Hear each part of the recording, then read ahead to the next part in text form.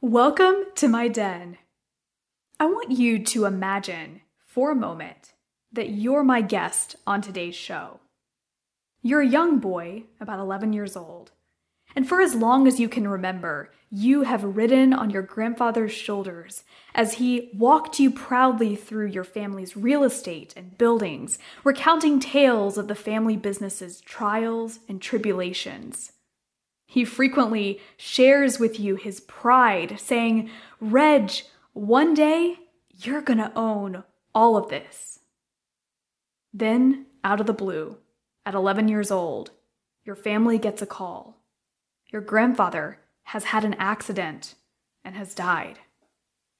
Stunned, you watch a family war break out in front of your eyes, brother against brother, cousin against cousin.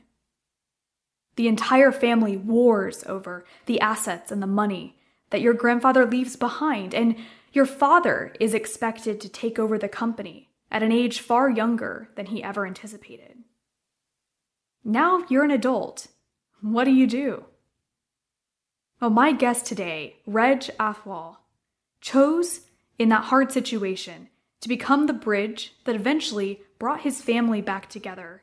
And now, because of that experience of watching a family business torn apart and then reconciled, he now helps us break the code on running successful family businesses.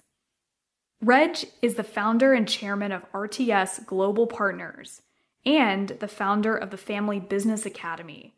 And over the course of the past 2 decades, he has privately advised over 200 family businesses in 25 countries. Reg today shares with us some incredible tips, his experience and his perspective on what family businesses can do to help their children carry the business to the next generation, what his own family company does to make sure that each child is encouraged to develop entrepreneurial and leadership skills of their own, and ultimately ways to make sure that your family business continues into the next generation. I really enjoyed this conversation because I'm someone involved in my parents' company, and we're only on the 2nd generation, so Reg's tips will hopefully help me and my parents help us take our business into the 3rd generation. By the end of this episode, you're going to have some amazing tools to crack the code on managing a family business, or really any business that involves people and their human emotions. And guess what? That's every company.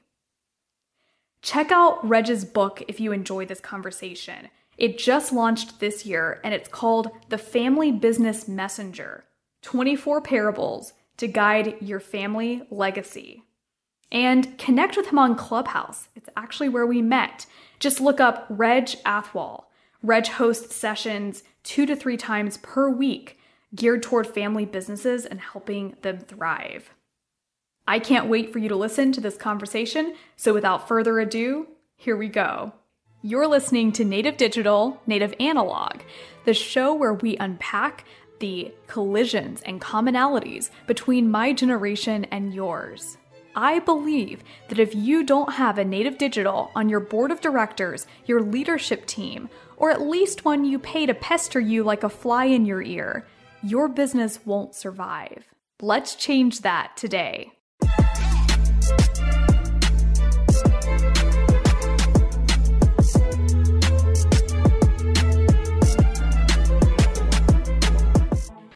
Hey, Reg, how are you doing today in wonderful UAE?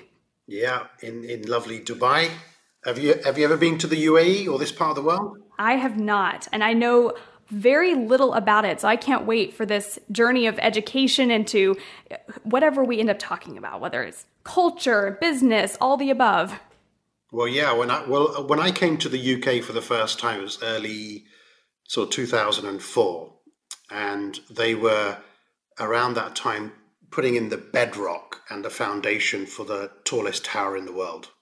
So, I remember around that time just a lot of sand and not many skyscrapers. And now it's just unbelievable what's happened in 17, 18 years.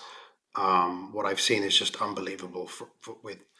Start off with just one cluster of towers in one location, and now we've got mini cities popping up everywhere. And I think it won't be long before, like many countries around the world, will there'll just be a long highway and it all connects and it becomes a mega city. So in one place in Dubai Marina, which is a hotspot in Dubai, there's now over 200 skyscrapers. In downtown Dubai, there's probably another 200 skyscrapers. And if you take the top 50 skyscrapers in the world, many of them in the top 50 are in Dubai right now. My husband and I love watching, anything with Architectural Digest, reading through their articles and seeing all the pictures. And it's always made me wonder, like, what do you think is spurring all of that growth right there in Dubai? Great question. Well, if you go back to the history of the UAE before it became United Arab Emirates, which is 50 years ago, that's how young the United Arab Emirates is. The Sheikh Zayed, who is quoted as the father of the UAE, based out of Abu Dhabi, which is the capital. Because a lot of people get confused, by the way. They think Dubai is a country, and Dubai is not. It's a city. It's an emirate within the UAE. But Sheikh Zayed and Abu Dhabi, they discovered oil. And at that time, there were tribal people living in the desert, very humble, got their camels. And that was it. And they discovered oil. And he said to everyone, as the father of the UAE, we've been blessed with oil, and we'll be able to sell this all over the world. And let's do good with it. So whatever we generate, what can we do to help this country grow and support all of the Emiratis, the Arabs? And from there, the vision just got bigger and bigger of why do we have to go to other parts of the world to experience luxury or other quality parts of life? Why don't we bring it here? Why don't we build it here? And I think that's really how it started. And then a gentleman called Sheikh Mohammed, who's in Dubai, the ruler of Dubai, just ended up with a bigger vision of not only supporting the local nationals, but thought, if you've got the Western world and you've got the East and the Far East, why don't we make this the center, and the Middle East can become that place where both sides of the world come and connect? And that became the vision. Well, it makes complete sense. And of course, the cradle right there that's in the Middle East anyway, I mean, that was where civilization began. That was where the innovation was happening, right? And then it spread out, and here we are in 2022. And I think it's phenomenal to see that sort of growth happening back in the same area where, we kind of all spread out from in the first place. So it's amazing. And it makes me wonder as well, like so you said you've been in Dubai for 17 years? Yes. I formally moved here in 2005. So you've been there for almost half of the time that the country, or the city at least, has been a thing, has been around, which is amazing. Yeah, we've seen pictures. Like before I moved here, there was one picture. It's quite famous on social media where it shows in around 2000, 2001, one picture of the main highway, which is the super highway now, but in those days, the main road that connected Abu Dhabi to Dubai. And all you see is sand, desert, and you see one tower. It's the World Trade Center. And anyone who has a chance now to travel from Abu Dhabi to Dubai, you won't be able to see that World Trade Center. It's probably one of the smallest buildings in the whole country. So yeah, it's amazing how everything has grown so fast, and it makes me think, where will we be in the next 10, 15, 20 years? Because this is only, you can get to any part of Dubai apart from peak time within 30 minutes. Doesn't matter which direction you go. It is a very small place. The entire population of the country is around 9, 10 million. So it's very small compared to most countries around the world. But we've got vast amount of land outside of Dubai that carries on until it touches other emirates. So there's an opportunity to expand further. And for most people who are not aware right now, in the UAE, there's an expo that runs over 6 months, and there's already 15 million visitors who've come to the expo. to have a chance to go to all the pavilions with over 200 countries around the world represented. And I think that's also putting Dubai on the map, because if they can now host an event like that, and we've got the soccer World Cup, football World Cup around the corner, which is in another part of the Middle East, in Qatar, which is the first country in the Middle East to host such a big competition and tournament. It's not going to be long before UAE ends up attracting more and more of those big showcase tournaments to attract more people. But overall, Hannah, one of the things that comes up a lot from people who travel to Dubai, you either like it or you hate it. And so there's mixed things that come up. For example, the people who love it and like it, they love that everything's clean, it's new, there's innovation every direction. Everywhere you go, there's innovation happening. It's just a melting pot of innovation because it's such a new country and a new city for Dubai. So on the flip side, people go, it doesn't have a soul. And what that really means is it hasn't matured. Because if we go to France, you go to Italy, you go to certain parts of the world, go to Japan, you've got heritage there, you've got DNA that's been around for 200, 300, 400, 500, even 1,000 years. And that's the bit that I get. But so people who don't have that feeling of, oh, it lacks that soul, I get it. But what it's attracting is more and more people who just want to innovate and be cutting edge and do new stuff. That's what it's attracting. I so appreciate you painting that picture for me, because as much as I want to travel to Dubai and really just all over the world, I absolutely love traveling. I have a good friend who grew up in the Middle East as a whole. You know, she was born in Iran, she lived in Iraq for parts of her life, and then she got her law degree in London.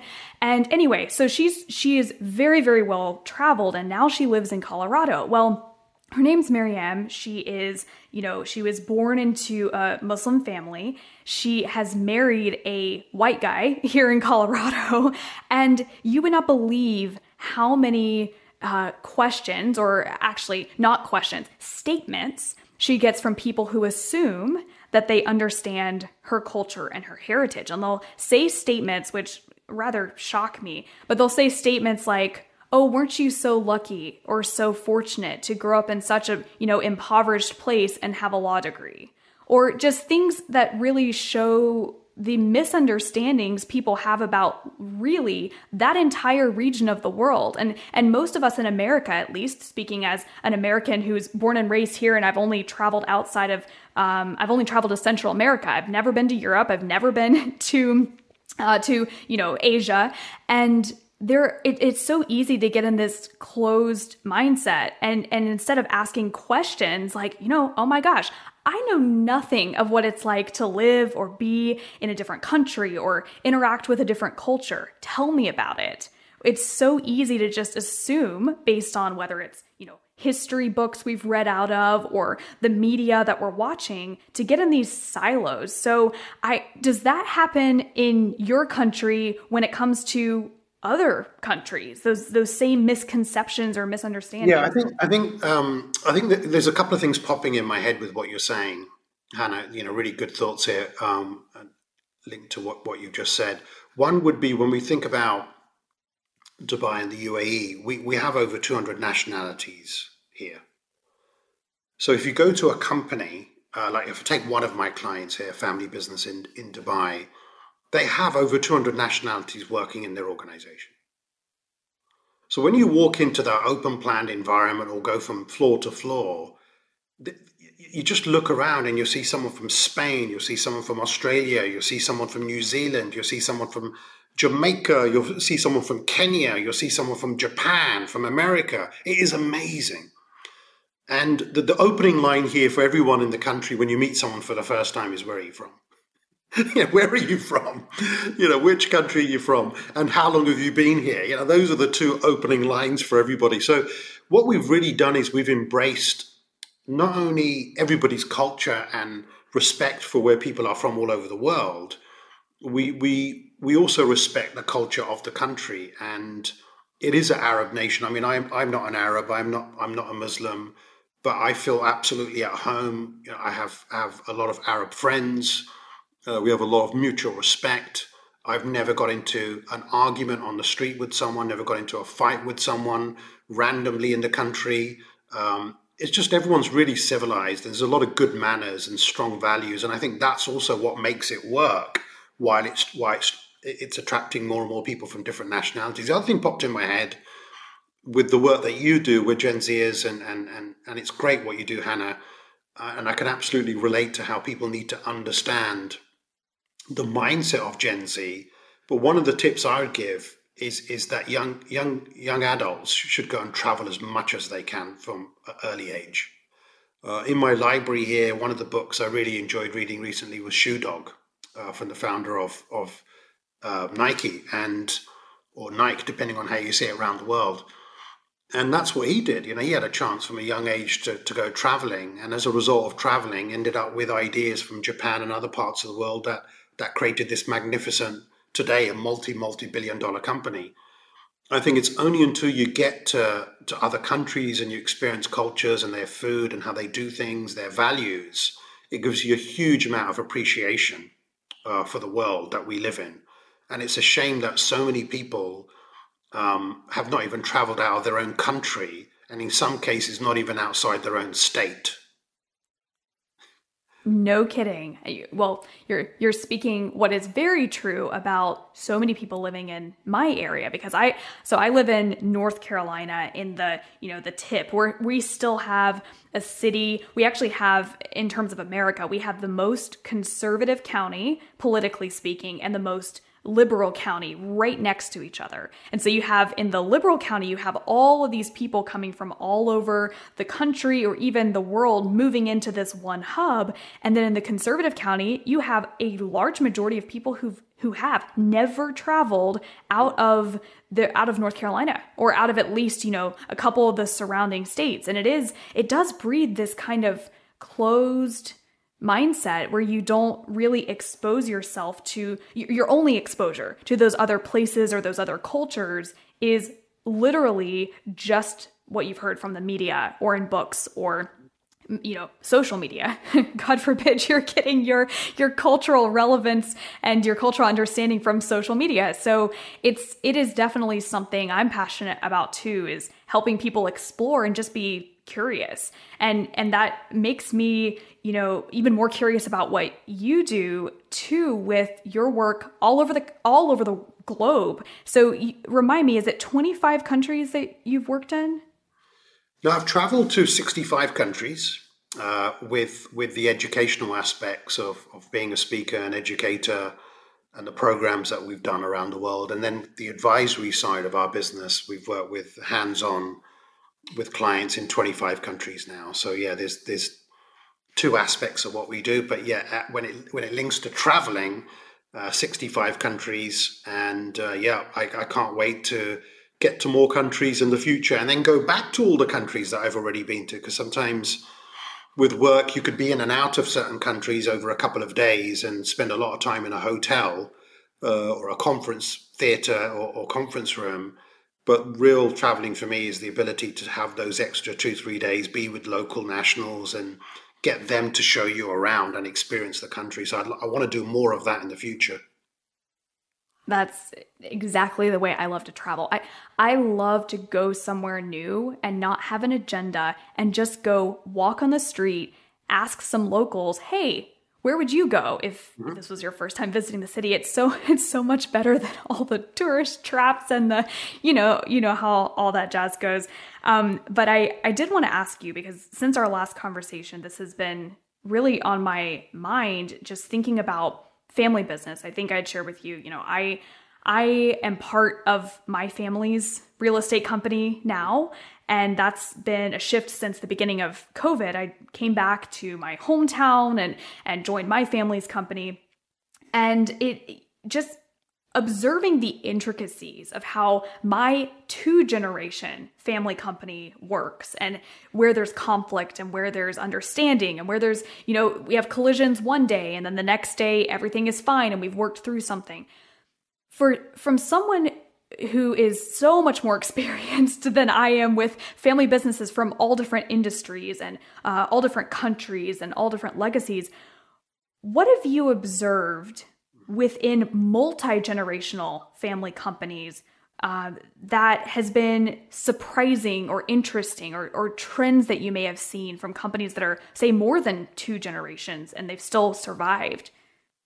Yeah, well, maybe to go back when I first got involved in this industry, which is the family business industry. My family, from my grandfather was a first generation entrepreneur, and he was a serial entrepreneur. He had a big vision, and then came the second generation, many second generation members, and my father, not the eldest of the second gen, but the eldest of the male bloodline. And in those days, everything was very much male dominant. It was the successor would be male, passed down to males. I mean, things are changing now in 2022, but in those days, it was very much like that. And the eldest, the hierarchy model, the eldest of the male would sort of take over. But my father ended up having an opportunity to migrate and come to the United Kingdom from a very young age as a result of someone else in the family who was in the British Army. And I then was born. I'm the eldest male of the third generation, and from London to going to northern part of India, we used to go every year as a family, and I remember those years clearly, from the earliest memories, from probably age 4 or 5 all the way through to the age of 10. Every year going back and spending a lot of time with my grandfather. And my grandfather, the days I'd remember, he'd pick me up and I'd be on his shoulders and we'll walk around the different buildings and land, and he'll say, one day you'll be looking after all this. I had no idea what he was talking about, but he was sowing seeds. He was sowing seeds into my head about the legacy that he wanted to build. And unfortunately, when I was around 11 years of age, we got a phone call and we heard that he had had an accident and passed away. And it was a real horrible time in the family, especially for my father, because he was fairly young still. And there's only a 21-year gap between my father and I. So from generation to generation, it's really tight. And suddenly he had all this pressure. He had to now look after everything, being the eldest. But then I saw a war start right in front of my eyes. And the war was between him and his brothers, and over land and the assets. And this went on for many, many years. It really affected me, my childhood, because on one side I was told that all these people that I was meeting every year were my family. And then I was told suddenly that they're no longer family. And I couldn't get my head around that. Like, why? How? How could you tell me they're family on one side and now you're telling me they're not? And then I was told not to talk to anyone, which I couldn't understand. Why am I not allowed to speak to my cousins anymore? So that's probably one of the reasons why I got into the people business initially, HR, personal development, psychology areas, started to read a lot. And that's probably because I had a lot of questions that I needed to answer for myself, like what happened here? And that journey eventually led to meeting my first ever family business about 21 years ago, where I already had a speaker brand. I was educating people around business topics. And they said, oh, Mr. Reg, we really love your content. And can you come and help us? We've got lots of business issues. And cutting a long story short, I ended up flying to their country in the Middle East. And I was with them for a whole week and met one family member, another one. And I was thinking, how many family members are there? And at the end of the week, I counted 47. And there were 4 generations, going back to your question about multi-generational family businesses. And every time I was speaking to these family members and having sort of private little one-to-ones with them and getting to know them, they were whispering in my ear, because they'd never had someone like me turn up asking the questions I was and confiding me very, very quickly. And I realized they didn't have business issues. They had family issues. And they couldn't see what I could see. And I thought, if they don't sort this out, they're going to sabotage all of this. And that was pretty much, at the end of that week, I decided I'm going to spend the rest of my life, till my last breath, making sure that I build family business legacies and support people to have harmony and unity and not sabotage what they're doing. So linking it to what you're saying, that journey then started to do research on family businesses that had gone beyond 4 generations. And the reason I mention that, Hannah, and for your listeners, is that only 3% of family businesses get to 4th generation and beyond. 97% don't make it. And it's even less than that by the time you start thinking about 7th or 8th generation family businesses. You're in the US, one of the longest established family businesses in North America is the Shirley Plantation. And they've been around before the USA became the United States of America and had a country constitution. That's how long they've been around. So how did they do that? I came across the family business in Japan. This year they're celebrating 1,443 years. Heading to 48 generation family business. How did they do that? So to really support your listeners if they have got a family business and you're now part of your family business, there are 3 things that everyone needs to factor to build a legacy. The first area is the family matters, purely family areas. You're connected because your bloodline, your siblings, father and daughter, father and son, husband and wife team, whatever the combination could be. And the definition of a family business is at least 2 family members have come together and they're involved in some capacity in a business.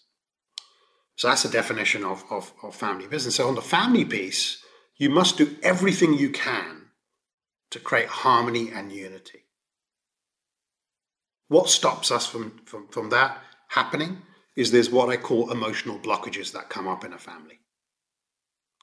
We all have them. We've got hearts, we've got minds, emotions come up, misunderstandings happen.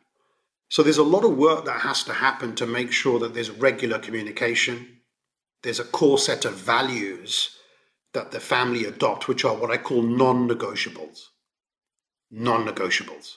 We all have signed up to these values and the way we're going to behave. This is what respect means to us. This is what trust means to us. This is what care means for us. This is what integrity is for us. So these are things that are very important at a family level, lots of social gatherings, time together.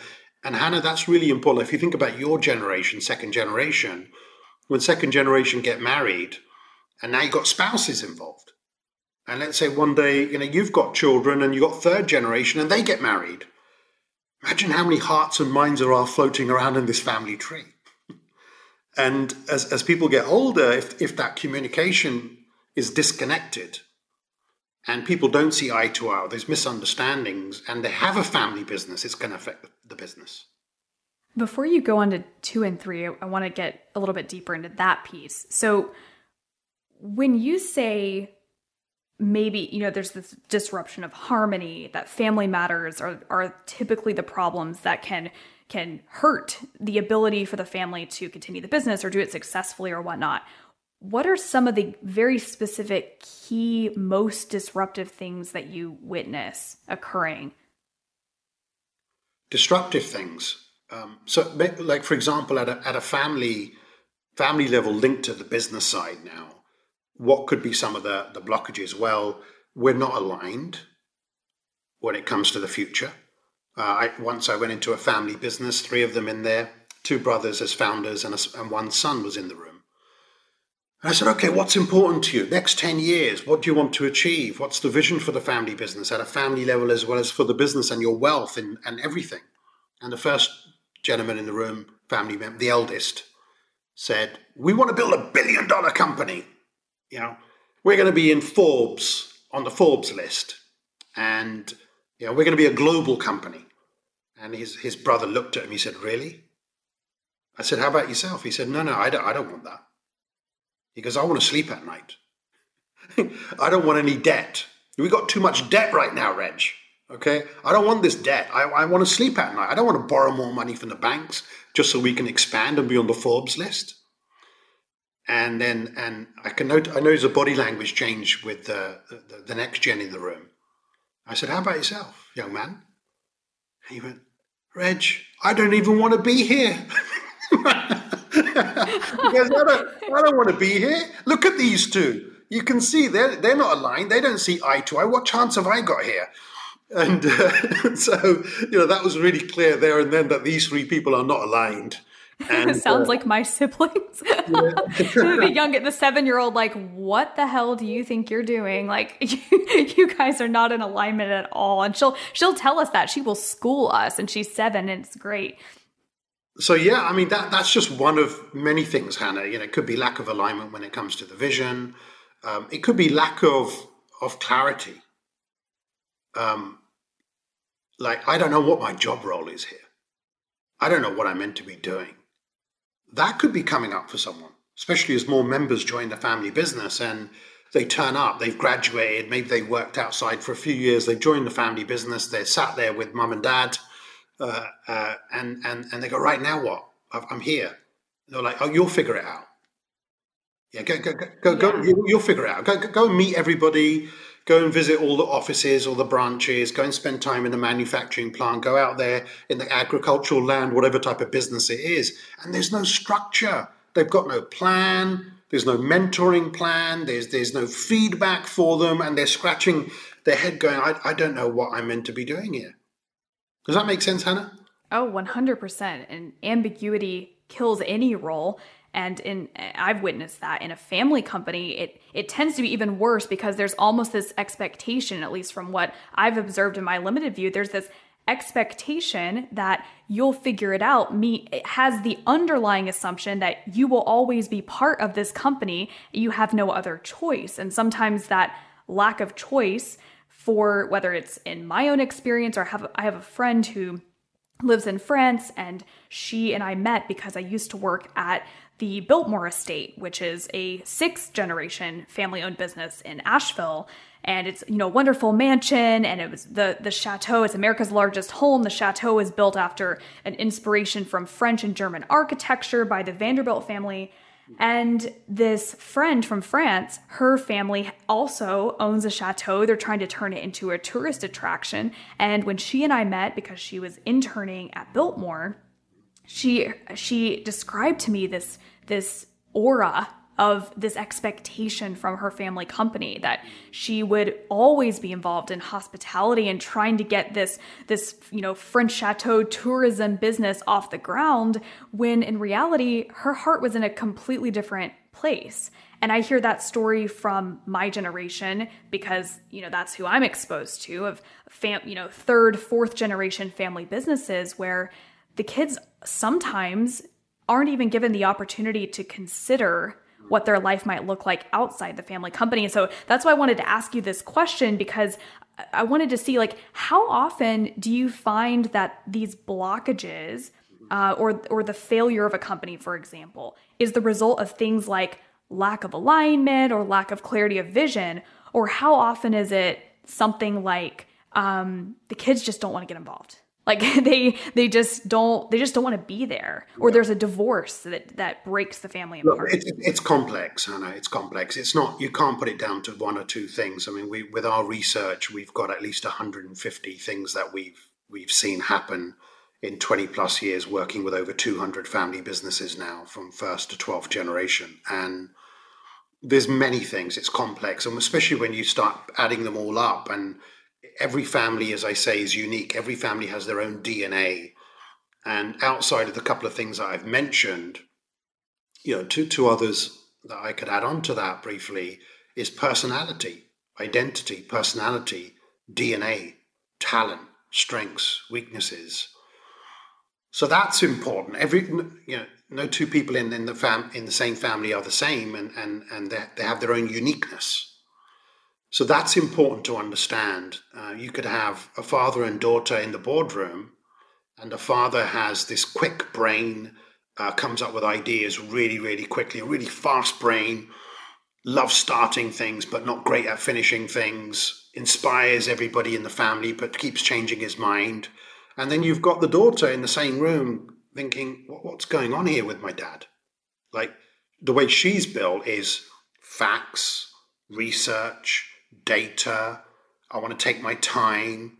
I need to be thorough. Can you imagine these two trying to work with each other now? Yeah. So we've created our own model called DNA profiling, and there's 9 profiles in the model with 72 different sequences to the model, and all our families have been through this process. We call it profiling. And this is really important. Why this is important, and where if you don't have something like this done in the family and you end up with challenges and sabotage a business because we don't understand each other. Everyone has different communication codes. Everybody communicates in a different way. Everyone wants to be heard in a different way.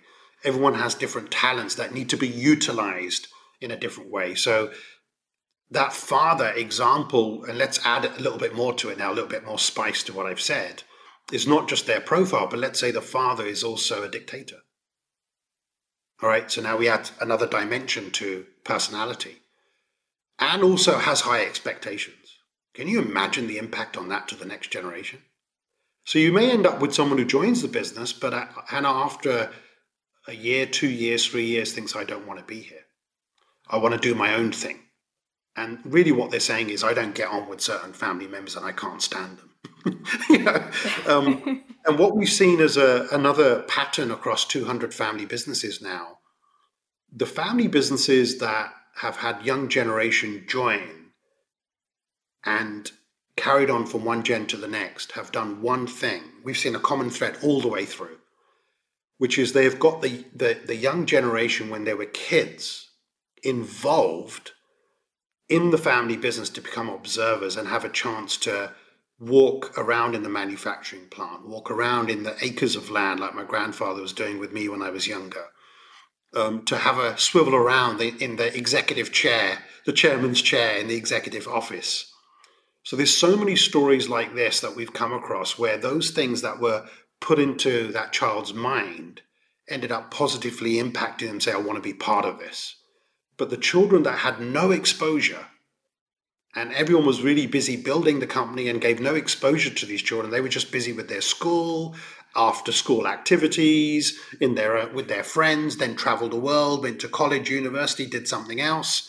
Before you know it, they're 25, 26, 27 years of age, but they've had no exposure in the family business.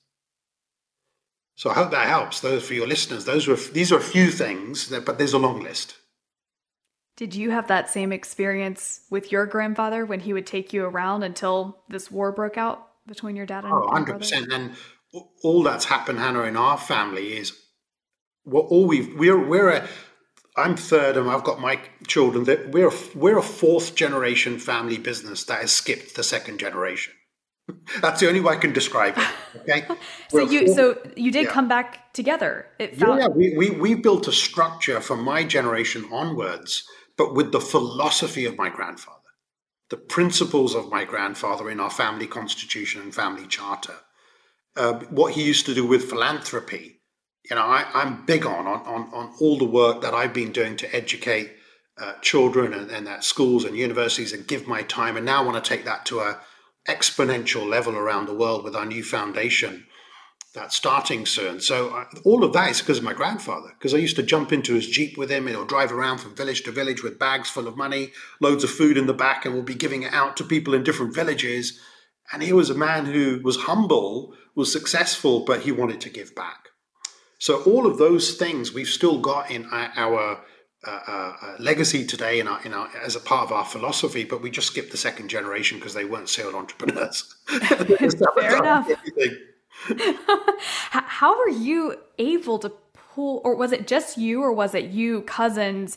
Do you have siblings as well who were able to kind of pull in together and bring this back? I've got one younger sister. That's it. 4 years younger than me, and we're aligned. We support each other, even though everyone's got respectively different businesses, but we come together for support. We have meetings. We all come together as a family regularly. So yeah, there's a lot of synergy there where my job now, I'm talking to her right now with her 2 young children, my 2 nephews, about how I can mentor them. So I've already said to my sister, I want to pull the eldest under my wings. And because I know his DNA, I know his strengths already, I'm thinking, wow, I could really support him with all the things that I've done because I see him being a great educator and speaker as well. And so, yeah, those are some of the things that we're doing together. And in the future, when it comes to wealth, a combination between our family offices and create a multi-family office and how that can support future generations. So right now, how many members of your collective family are still involved with the business? So the way we've structured it, Hannah, which is quite new, it's a modern structure, having learned from 200 family businesses now. What we've built a hybrid structure. So the way that works is we have a family office at the top, which is there to govern various aspects of assets and wealth and future investment plans. And essentially that's there to support many generations for the future when it comes to the wealth side. So that's the vision for the family office. And then underneath that, linked to the group structure with that family office, we have a philosophy that every family member, so myself, my wife, I have 4 next-gen members, ages right now 19 to 25, where everyone should find their passion in life. We have to unleash their DNA, find their talent. And then if they want to go down an employee professional route and that lights their fire and they want to do that, that's fine. But we do have a philosophy where we want to encourage next gen to work outside for a few years to get experience, but we want to support them and mentor them to become entrepreneurs. And that's really the philosophy of the family, whether that's after 2 years or 5 years, whenever they're ready. And that's already happened with one of the 4 of the next gen, who's already gone down the entrepreneur route from the age of 23. And then the structure is whatever each family member wants to do, that's linked to our overall structure, but we give them the support to be the CEO of their respective business and fund it and support it. And then they have to contribute back into the family fund. And then everybody then leverages off that. So I have my arm, and then with my arm I have multiple businesses within it, and that's what Reg does. And even though my wife is a director of governance and finance in my company, other family members will sit on the board of someone else's business. So that's the hybrid structure that we've created to eliminate, Hannah, that problem that's been around for many years, which is this is the legacy business and you must join it. There's pressure to join it. We don't want that. If you want to join dad, like I've said to all my kids, if you want to join dad and what dad's doing inspires you and you feel this is where you could find home and build something, I'm more than happy to build a succession plan so you become the future MD or CEO. But if you don't want to join dad, you still have to learn to become a good board director, because when I'm not here and mum's not here, you need to know what I've built and manage it and look after it at board level, because you're going to inherit all of this. I can't tell you how much I love that model. And it's something I observed, just that one thing you said, where there is an option for the members of the family business to, be exposed to the business as kids, fall in love with it, hopefully, but make sure that they get the exposure to work somewhere else, 2 to 5 years or more, or go their own path. That is something during my time at Biltmore, I greatly admired. Out of all the things they did was just that one concept of all their kids had to work somewhere else for a minimum, I think it was 3 years in their case, before coming back, because then they got the opportunity to take the insights and the learnings from, one of them worked at Disney and he traveled all over with their architecture and their archaeology projects, exploring new places, and then came back and has added so much value to the family business because of that exposure. And of course, I'm sure the family's also thinking, once you get to see what it's like out there and have that exposure, not only are you going to bring value back, but you're going to recognize the immense value of having a family that is close, who understands the world of business instead of being closed off. Yeah, absolutely, Anna. And to give you some examples there, I know you've got your book published, and I really admire what you're doing at your very young age, and a great, great brand for all Gen Zs of what is possible in your early 20s. I love it, and I can't wait to share this podcast with all of my next gen, and so they find out more about the work that you're doing. But what I wanted to mention is a bit of an experiment going on here right now with my 4 kids, because 2 of them have not been to university. 1 has graduated from university and 1 is currently in university. So it's split, 2 and 2. And then the next experiment of what's going to happen with them in the future is 2 of them had a chance to follow me around from a young age and be at conferences and events, and I gave two of them an opportunity to speak in public at an event when they were both 8 years of age. So my eldest was 8 when he did his first speech, and there was about 20 people in the room. My daughter followed me around when she was 8. She had 600 people in the audience. And when I look at the confidence level of these two out of the four, and no disrespect to the other two if they're going to be listening to this podcast, I still love you. I was going to ask, are they listening? Yeah, you've still got lots of potential.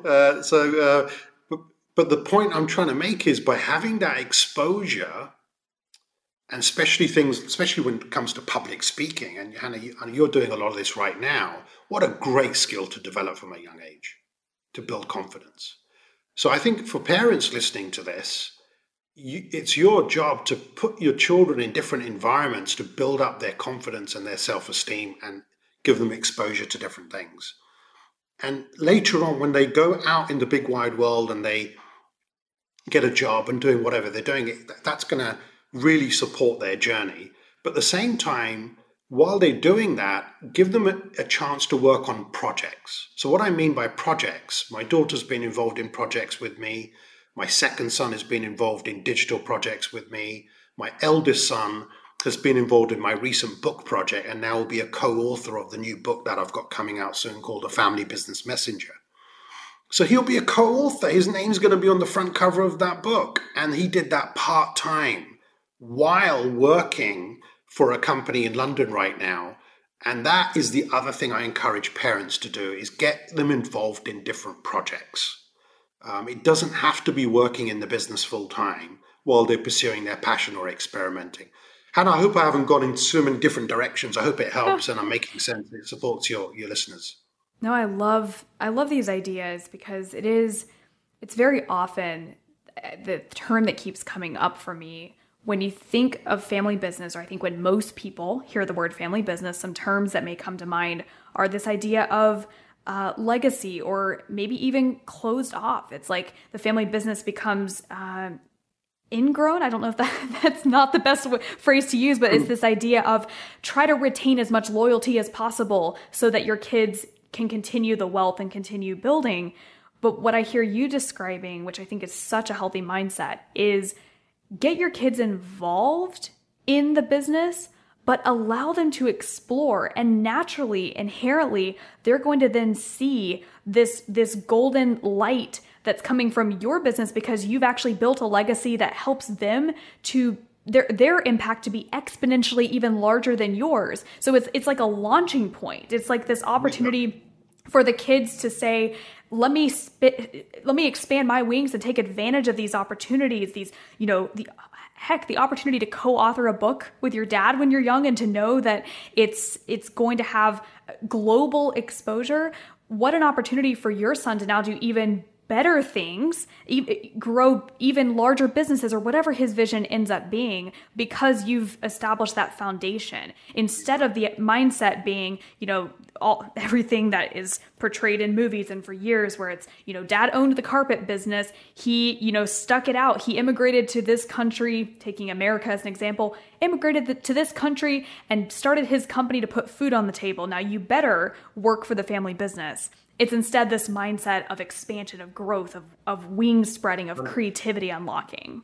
Yeah, you're speaking with a lot of, for a young lady, you're speaking like you've got a lot of wisdom, Hannah, and that, especially the key words you've just mentioned there. You by building a family business with the flexibility of all the things I've said and being united and being together, you accelerate future generations to give them a solid foundation, whether it's the mental foundation, the emotional foundation, the social foundation, the spiritual foundation, and more importantly, a financial foundation.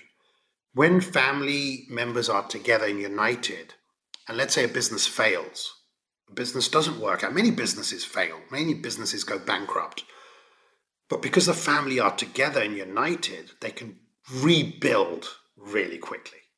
Or if there's multiple businesses and one goes down, because they're together, the others will bail that family member out and that business out. I've got a client right now with 50 family members in 50 countries, with 50 businesses around the world. 4 generations. And if one business within the family group fails, you've got 49 to bail you out. Isn't that great? To say, it's okay, what have you learned from it? Go again. Not, phenomenal. oh, I'm on my own. Oh my God, I've lost everything and I've got to rebuild from scratch. I've got no support from anywhere. That's difficult. You can lose 20 years going through that cycle. I love that. And it makes me want to ask the question, because this is something I've been doing a lot of thinking about and witnessed, not just in our family's company, but others as well. What would you say if there is there's, a couple, they start a family business, there's the opportunity to get their kids involved because it's finally successful. Let's say they reach a couple $1 million in revenue, they're growing and expanding, and their kids want to get involved. Would you have the mindset that those children should get involved with what already exists and help improve it and expand it? Or should they have the experience of having to start from the ground up with nothing so that they can learn what it took their parents to build the same sort of company or legacy? Yeah, very good. Excellent question. There's 2 aspects to this. One of my clients many years ago had this issue with his next generation. He said, Reg, my kids don't have fire in their belly. He goes, they're entitled, right? Yeah. All those losers, lazy. Yeah, they don't have fire in their belly. This is not how I did it. We had nothing when we started, and look where we are now. So you have to really break that down, which is what do we mean by fire in the belly? That inner desire, that passion to go and do something. Well, you could have a model where you get them involved from a young age to get exposure and to understand how things work. That's important, rather than that entitlement and wealth and luxury and go and have fun. But there's no connection to how this thing was built in the first place. And the best time to condition a child in a positive way is before the age of 7. Before the age of 7. After that, maximum 14. Maximum 14. After that, it's downhill, by the way. All right, it becomes really difficult after that, because there's only a small percentage of what happens from that age onwards. It's really the first 14 years is critical. So it's a good time to get them involved. And one of my clients right now, they're quite big on philanthropy. So they've said to the children from a young age, you've got all of these things that a lot of people don't have. We've worked hard to provide you with these things. Don't take it for granted, but let's show you how things are happening around the world where we're going to give back. So they get them involved in philanthropy from a young age, where these children now realize, wow, we are privileged and we need to serve and we need to give back. That's one way of building good values, okay, rather than arrogancy. And being arrogant with entitlement, if that makes sense, around the world. You see some rich kids and how they behave. The other side of it, of fire in the belly, is building that DNA into the children from a young age about starting things. You don't have to be 21 to start a business. Do you know you could start teaching entrepreneurial skills to a 7-year-old, to an 8-year-old, to a 10-year-old? You can start developing those skills from a very young age. I remember convincing my daughter when we were in Goa, and she must have been around 11 or 12 years of age. And we were walking around in this hotel, saw some shops, and she saw this bag. And it was just really creative. It was basically the shape of a shoe was the bag, and then it had a heel. Okay. And she said, Dad, that's really nice, isn't it? Wow, I'd love to have a bag like that one day. And cutting a long story short, our room was not far from this shop. So we went back to our room, and I said, because we watched, I said, why don't you go back and try buy that bag? And she goes, oh, I don't know. How do I do that? What do I say? I said, and everything in those days, especially in that part of the world, was all around negotiation. So it didn't matter what the price tag was, you had to negotiate. And cutting a long story short, she went back and forth where she asked for a price. The guy said no. She came back to us. She goes, no, he said no. And I said, well, go back again. Try this. She goes, I said, go on, just try. You never know, just try. And this happened 3 or 4 times. And eventually she came back with the bag. And it wasn't about the bag at all. She liked the bag. It was about that feeling of, wow, if you ask people for what you really want, even if you get a no and you get rejected, you should ask again and try again. And it's these little skills, these little things that we need to ingrain into the next generation rather than just academia and the normal things that happen in the school system to create great human beings. And I think it's those things with experimentation that leads to fire in the belly. And someone says, yeah, I'm good to go. Why? What can I create? What can I start? It doesn't mean you give them all the money. Like in our family constitution, we'll give you $5,000 as experimentation money for any new venture. If the business moves to the next stage, we'll give you $25,000 loan. And it has to be paid back. But it's interest free. All right. And then after that, we can decide whether the family want to invest more and what the plan would be. So I did that with my son. And because he had to use all of that $5,000 in the right way, guess what? He never came back for the $25,000. He said, I'm not taking a loan from the family.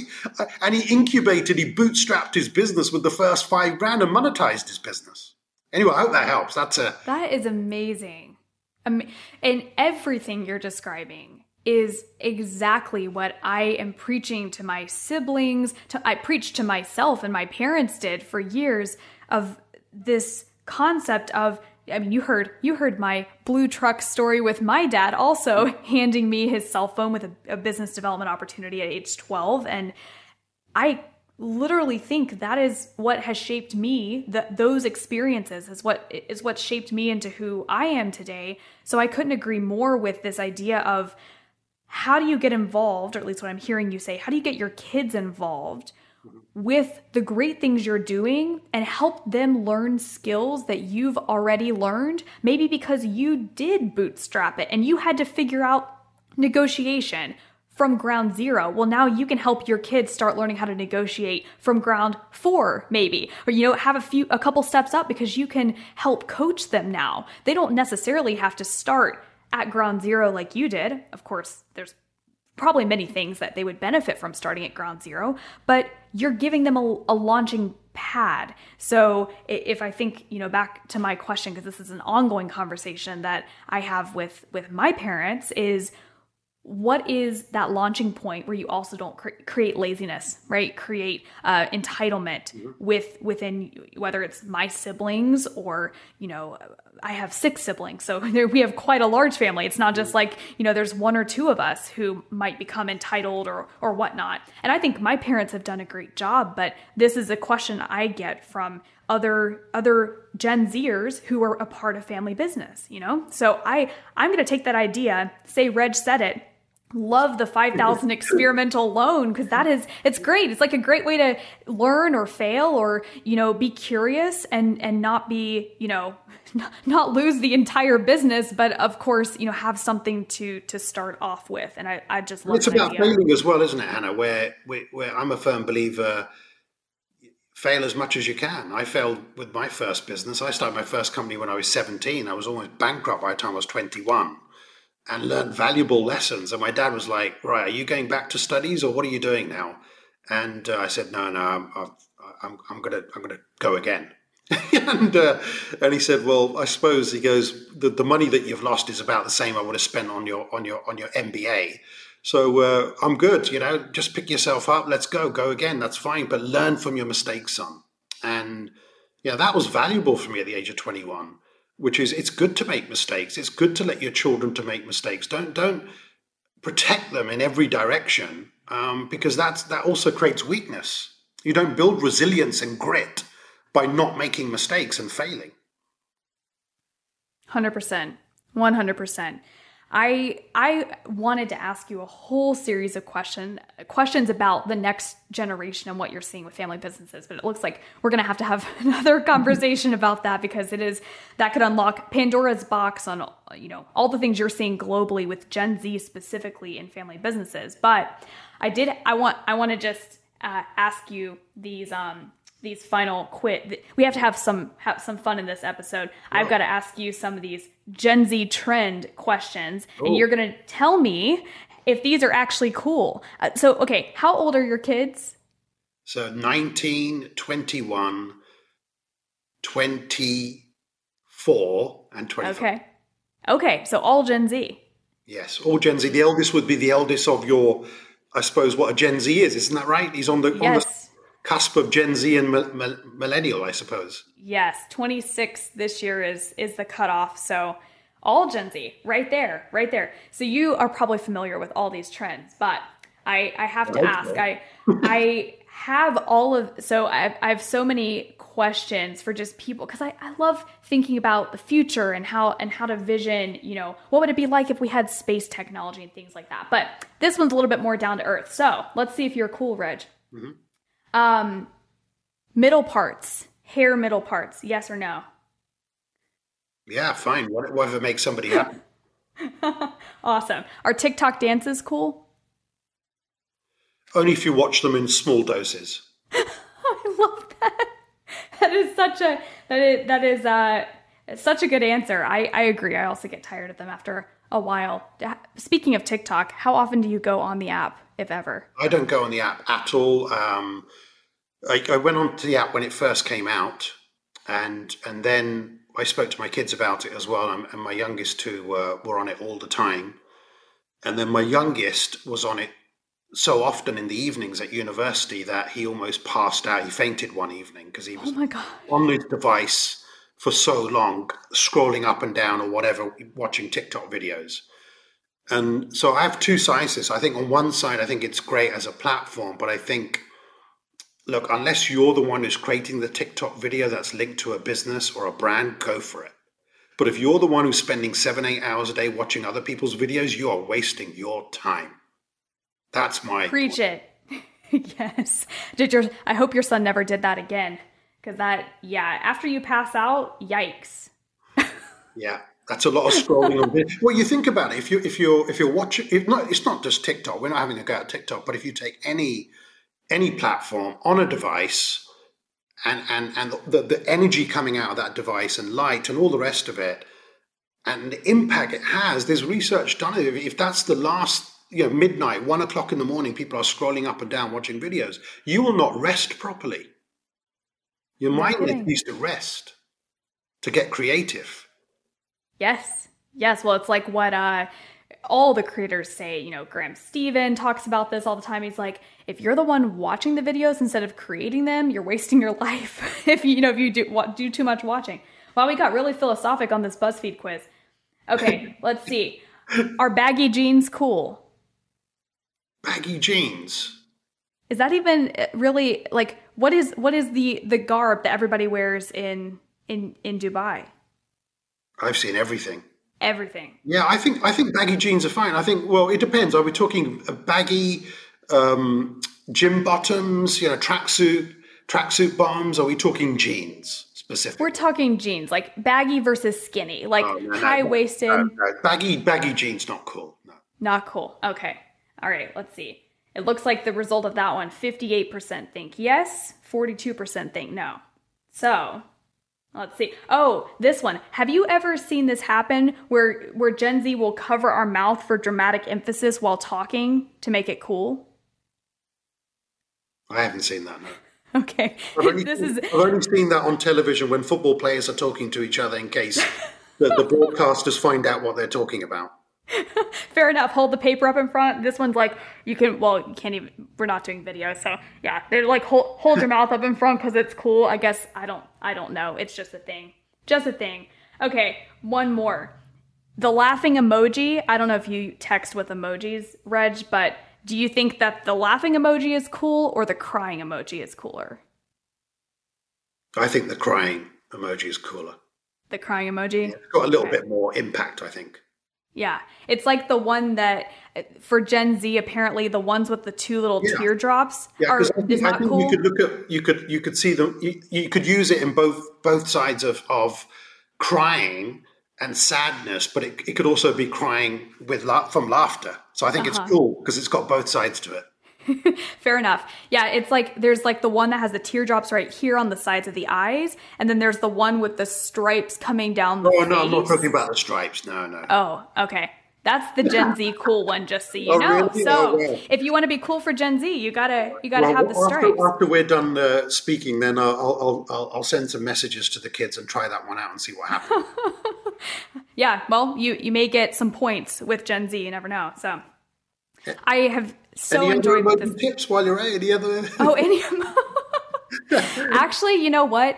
It's my personal opinion with Gen Z that the fewer emojis, the better. The millennials were the really big emoji generation, like, emojis everywhere, and like, praying hands after asking for something, and the crying emoji, crying laughy emoji after everything. Gen Z we don't just use that many emojis. If you go on Snap, there's more, like, you can use avatars and all of that. But honestly, use them sparingly. I have a question for you, Hannah. With Gen Z, the communication format or option, is it messaging?